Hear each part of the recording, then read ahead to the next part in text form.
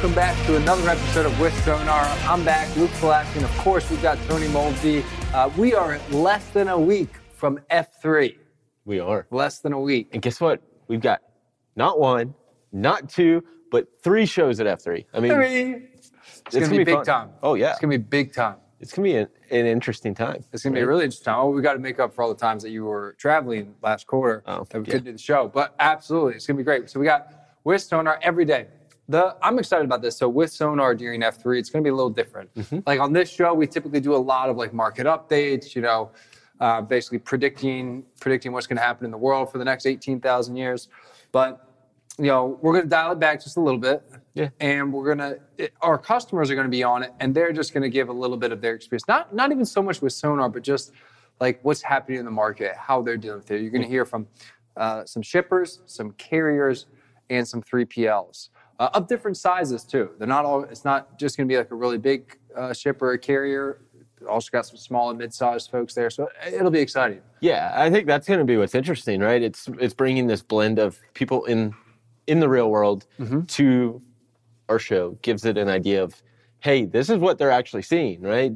What's going on in the real world, where we try to show typically what the data is showing is going on in the real world. So it kind of gives some of those first-hand experiences to kind of solidify what the data shows. Exactly right.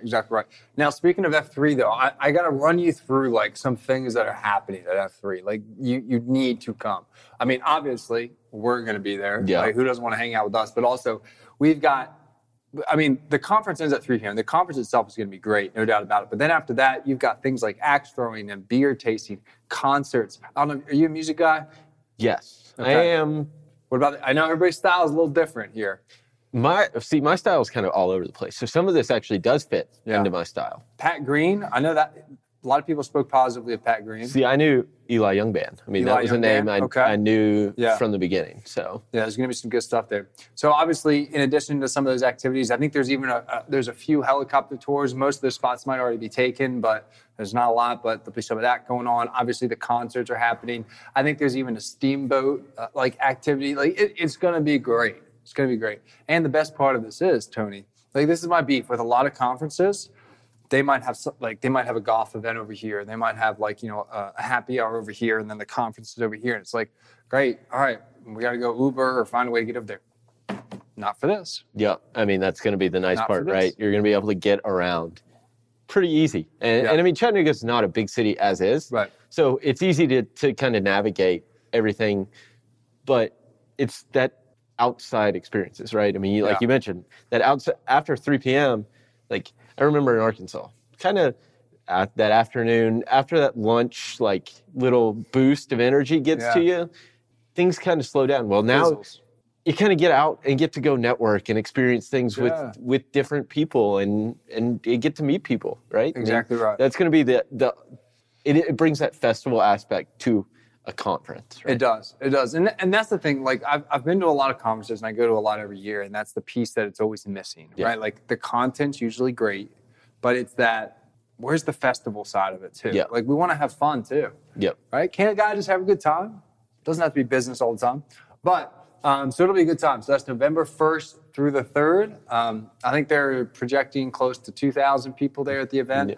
I know a lot of folks tend to sign up last minute. I think there's around 1,500 to 1,600 folks signed up right now. So we'll see exactly where that number lands. But it'll be a good time. And of course, with Sonar every day. It's going to be great. But not all at the same time. I think we're 8:45 day 1, and then we are 11:15, and then 12:45 on day 3. Yeah, I think we're the last show on the TV stage. On the TV stage. Guess what? We were the last show on the TV stage at Future Supply Chain, Or too. Caboose. We bring it home. Yep. We bring it home. Bring in the closers. Bring it home. That's right. Bring in the closers. But anyways, we got a lot to talk about today on With Sonar, so let's get to it, okay? So, again, you'll see a different show from a lot of our customers when we get down there, but today, you've got the good stuff, okay? So, Tony, been a lot going on in the market. A lot of folks don't realize how painful the trucking market is right now for small carriers. Yeah, I mean, when you think about what's going on in the marketplace, I mean, when you talk about the truckload market, it's so fragmented, right? Yeah. I mean, you're going to see, when you start to look in some of these earnings calls from these large carriers, like they're starting to see kind of I don't want to say the writing on the wall, but they're starting to see this softness that we've been talking about for a while. Well, guess who it affects first? Yeah. These small carriers that are operating in the spot market. And we've seen this kind of, I don't want to say, I mean, it is painful, right? When you really think about what's going on. I mean, when you look at where spot rates were just, 6-8 months ago to where they are now, it's a dramatic decline, right? And that's how some of these smaller carriers operate. I mean, they're 100% tied to the spot market. So they've just seen revenue numbers just decline dramatically. Yeah. So, I mean, we'll bring up that first chart that we've got. It's our NTI over the past 5 years, or dating back to 2019. Yeah. So we're still relatively high. I mean, we're at a little over 3.5 years of history. Yeah. So we're at what, $2.59 right now? Keep in mind, that's all in, including fuel. Yeah. So, yes, it's above where 2019 levels were, but there's inflation Big baked in. asterisk to that. Yeah. Big asterisk. Yeah. So, I mean, we're still low compared to where we were. I mean, we're right around where we were July of 2020, right? That's right when that boom was happening. But you have to factor in the inflationary pressures that we've seen throughout the past 2 years. Yeah. Fuel, more expensive. Your maintenance expenses are higher. Your insurance expenses are higher. Talk to me. Just your labor expenses are higher. Yeah. I mean, if you go back and look at throughout 2020 and 2021, specifically, really 2021, you saw a lot of driver wage increases, right? Yes. Which is a good thing. Yeah. But it's really good thing when the market's, you can afford to do it when the market's tight and rates are high. But now you're paying those same wages and your revenue numbers falling off, because unless you can offset this decline with volume, which you'd have to offset it pretty heavily with volume, your revenue number is going to end up being down. Yeah, and that's a tough number to offset for a lot of small carriers, right? Like you said, the big carriers, they're signaling that the downturn is starting to hit them, but it took 6 months longer for it to hit them, but also they have a little bit more cash to wait it out. Yeah. Right. So they can offer, dirt cheap rates, and they can make it last. But a lot of these small carriers, they can't do that. Yeah. Right. It's, the money that I bring in, I got to pay for my truck. Maybe I'm an owner operator, or maybe I have an 8-truck fleet. Right. An 8-truck fleet. You're not right. Things have to go pretty well. Yeah. I mean, you're looking at what? I mean, if we think back, even if you're buying used equipment, I mean, you're talking at 8 trucks, almost $1 million, if not more, in just the equipment expense initially, right? So, I mean, it's no small, not a small investment. Yeah, I mean, you've got skin in the game, in a sizable amount, and I mean, this market has changed dramatically from where it was a year ago, and if you were just getting into the market then to try to take advantage, now you're reaping I don't want to say it. You're just getting. Where you were you were reaping the rewards of the market this time last year. You're getting the other side of it right now. Exactly right, and it's a really tough side. So, like we said, right. So this index right here is all in truckload rates, including fuel, right? Yep. So, again, about 30% higher than we were this time in 2019, but that's not apples to apples, which is why this next chart I think will help provide a little clarity towards that, right? So, fuel is a big cost, right? And since this is all including fuel, we have to look at the fuel piece of this to understand really what folks are buying. So there it is right there. There's been over 77% increase in the price of fuel now compared to this time in 2019. Yeah, I mean, that's dramatic. If you think about fuel, it's the second biggest expense that a carrier has, right? Apart from labor, right? Labor. Yeah. Labor is that biggest expense. Second highest expense is fuel. Where the big difference, right, if you think about contract rates, right? Right. They're X fuel plus a fuel surcharge. The spot rate that we just showed, all in fuel. So, I mean, if you start adjusting it, I mean, for that increase, I mean, it's pretty dramatic decline in the actual underlying rate. Right. Which is why when I hear folks say we're still doing better than 2019, it's maybe for the big carriers, but not for the small guys, because they have to deal with this. They don't get that fuel surcharge. Now, a few of them might be able to sneak in and grab some contracts, in which case that's great. That's ideal right now, because you get a little bit of cushion with the fuel surcharge. But if you can't, right, that's still a large chunk of the market. About 20% of freight consistently moves on the spot market. Yep. Right? So that's still a good chunk, even though the vast majority is contract, it's still a good chunk that's exposed to this big increase. So And let's flip it one more time. We're going to look at equipment prices. A lot of new entrants into the market, a lot of new and small carriers bought equipment last year to expand their fleets. This is what they had to deal with those equipment prices. So not only are they now paying more for fuel, they also paid more than at any time ever in history for equipment prices. Let's take a look. Yeah, I mean, we're talking up 87% compared to 2019, right? We're down significantly off the peak. Yes. But we still have a long way to go to get back to. Way to go.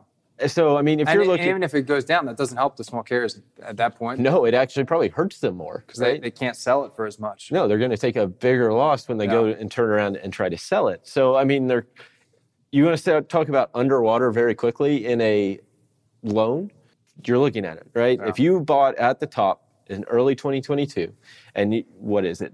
It was almost $150,000 for a used 3-year-old truck, and it just dropped to $115,000. I mean, you're talking $35,000 drop right there. Yeah. Yeah. So, I mean, you're upside down in a loan. I mean, and that's it. Like, almost instantly. That 87%, that's not the increase is not to the peak. That's to this month from this month in 2019. So, that's what we think about. So when people talk about, maybe we're just going to go back to the norm. Yeah. The norm being, spot rates and all rates will go back to 2019 levels. You don't want that. No, because I mean, that's not back to the norm. Yeah, I mean, because you're talking equipment cost. Even if you didn't buy it at the peak, I mean, you're still buying it almost 100% higher. I mean, even if you got it at 50% higher. I mean, that's like you're talking an entire year there where people were buying equipment where you were elevated by 70 to 115%. Yeah, for an entire year. Yeah, and I mean, there's not that many people that have the capital to go out and buy this outright, right? No, that's fine. So this is being financed, and right. The luxury that they had at the time, interest rates overall were relatively low. So I mean, there is that factor. Helps. So that does help. Helps. But still, the value of that equipment has come down significantly. Right. So if you wanted to get out, what you're selling it for, not that much, not as much. But then you're also factoring in, again, your revenues come down. So an expense that's being paid right here in equipment, your fuel is more expensive. So equipment expenses higher, fuel expenses higher, labor expenses higher, revenue down. Guess what? That is not a profitable outcome. Not a good combination. Now, I will say I think there is a little bit of good news or light at the end of the tunnel here in that it's going to be a very painful next few months for a lot of small carriers, even some of the big carriers. Again, they can weather the storm probably better than most. But part of this is going to drive a lot of exits out of the market. Unfortunately, that's the reality that we are talking about here. And if you can run a very tight ship during that time, you will reap the benefits because as a result, the market will tighten. Yeah. Or there will be some black swan event that we can't predict, and that will tighten. Now, as far as when that is, it's hard to tell. Yeah. We don't know. Could it be in 2023? Sure. Will we have to wait till 2024? Maybe. Time will tell. Yeah, I mean, but if you can weather the storm, it will turn around. Yeah, I mean, that's the freight market itself, right? I mean, it's these up and down cycles, and it happens every I mean, this one was the longest bull cycle in a while. This one was a little more violent due to COVID. The peaks and valleys are bigger than they traditionally are. And that's the concern. The peak was beyond what any peak really before was.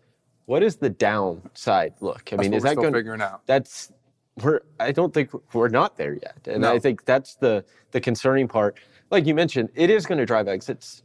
The ones that have been through it before and were smart with their capital, right? Yeah. Not going out, hey, I don't need to go buy a new truck right away. I don't need to go add 3 trucks to my fleet. I'm going to keep going. I'm not going to go buy a new house. If I'm an owner op, I'm going to stick to my guns, have that cash aside because I know this is how it runs. It's the new entrants that have never been in the business. They just saw, hey, rates are $3 a mile, and it's an opportunity to go make a lot of money real quick. Yep. Well, guess what? Now you're on the other side, and it's not a pretty sight for those. It's a really, really tough journey to have to navigate.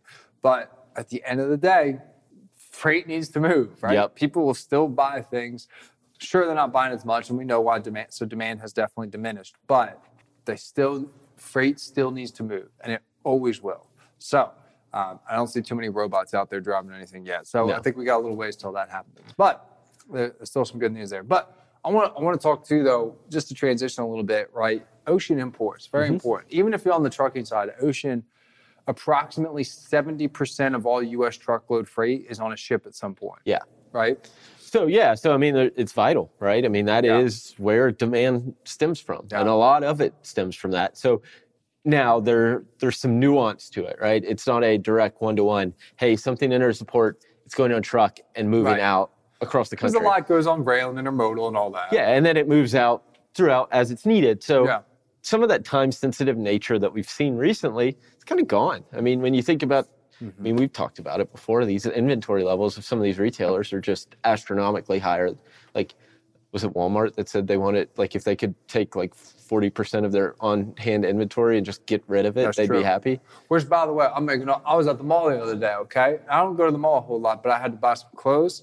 There were discounts galore at a lot of these department stores. And I'm just like sitting there, like, let me get some of that, let me get some of that, let me get some of that. Okay, I spent all my money, so I'm going to put that back. But otherwise, a lot of good discounts happen. Yeah. A lot of good discounts happening. That's going to be a theme, Could be good for Christmas shopping. You know, if you have a little bit of income there left and you need to buy some goods, hit up the clothes aisle. Yeah. A lot of discounts. And that's going to be the theme. I mean, you're seeing it already. I mean, go to a Target ad and look at the discounts that they're offering Black Friday in October. Yeah. Well, Black quarter. Yeah, I mean, Let's get all those discounts. Black Friday as a day itself, like the allure of shopping on Black Friday is kind of gone. I mean, when you think about it, I mean, there's so many other opportunities to get discounts. And Walmart and Target and I think Best Buy, I think there were a few others already announced, like they're closed on Thanksgiving completely. Yeah.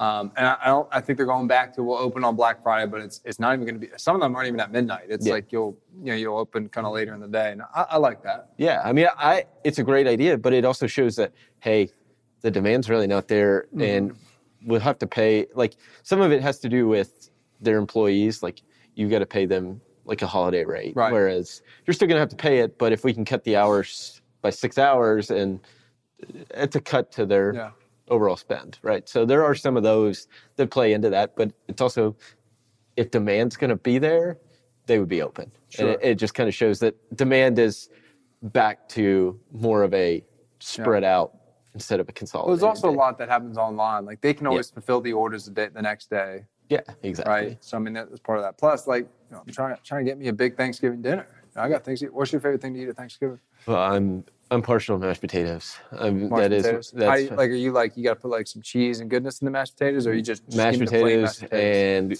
I mean gravy if it's you there. Got to do gravy. Yeah. So I mean, I can eat mashed potatoes plain. That might be. I mean, yes. It might be one of my favorite. Yeah. That's side great. dishes. That's great. Big fan. Big stuffing guy myself as well. I am too. I'm surprised that stuffing is not eaten more throughout the year, and it's just that one time. So. Agreed. Turkey, I can understand. Turkey's like just okay. Yeah. Actually, a lot of turkey. I eat a lot of turkey for lunch meat, so I guess it does get eaten throughout the year, but not like just give me not a turkey. Not a turkey. Not like the turkey. Yeah. But otherwise, I'm great. Yeah, mashed potatoes very good, and gravy. I like to put the gravy on the stuffing. I didn't ever used to think I would like stuffing, but then I started eating it. It's good. It's good stuff. Very good. Dessert. Ooh, that's a tough one. That's a tough one. I mean, apple pie. Apple pie strong. Apple pie strong. I'm not a pumpkin or pecan pie.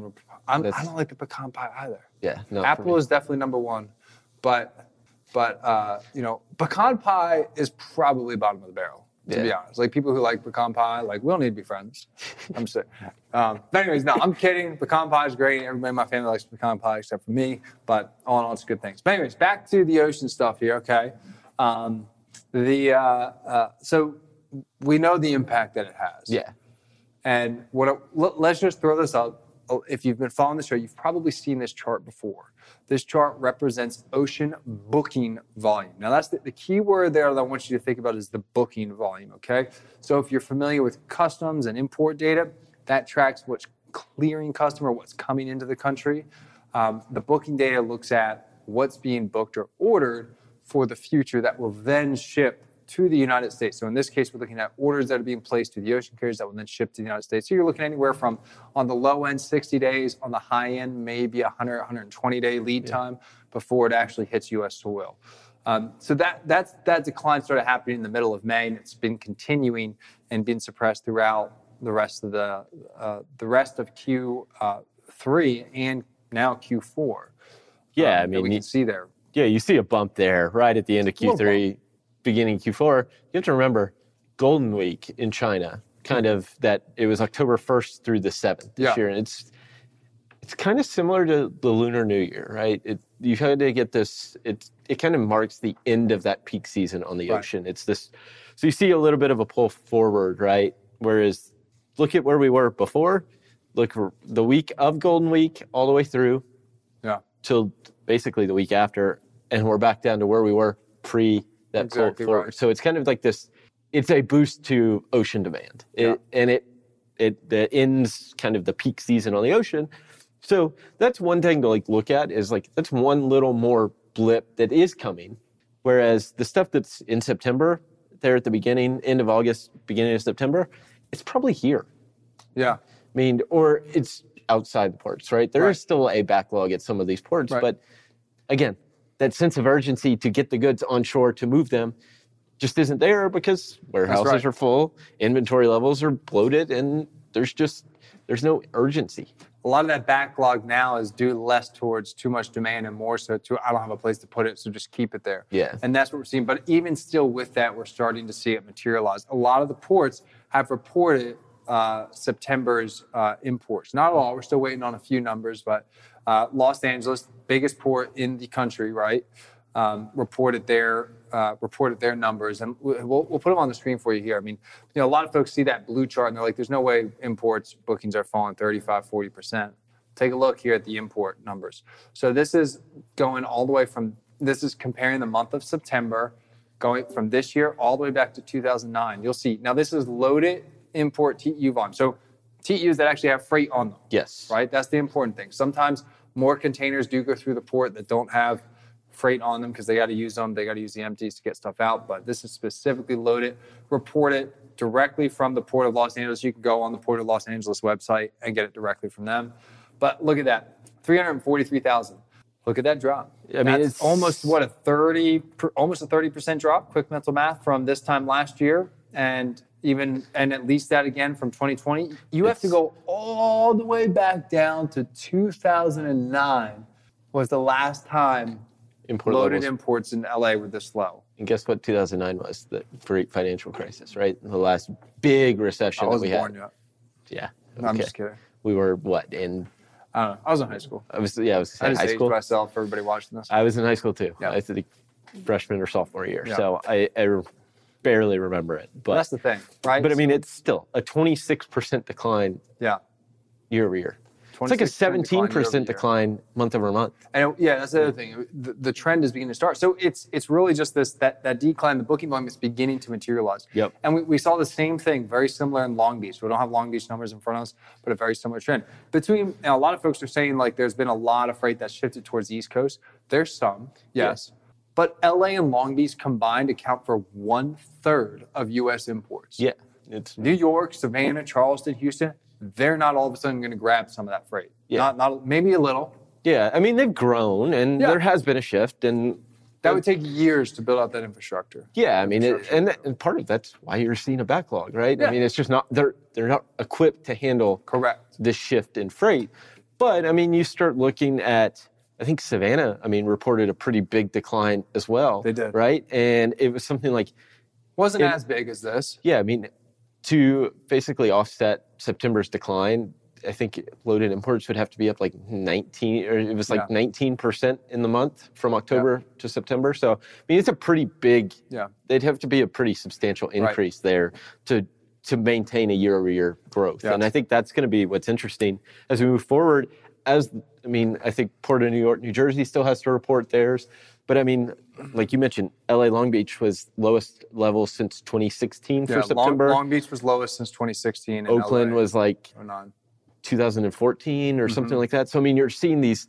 We're talking years of erosion. Yeah. So I mean, that's what's interesting and definitely something to pay attention to. But you kind of saw it happening. Yeah. If you were paying attention to what was going on overseas, that was headed here.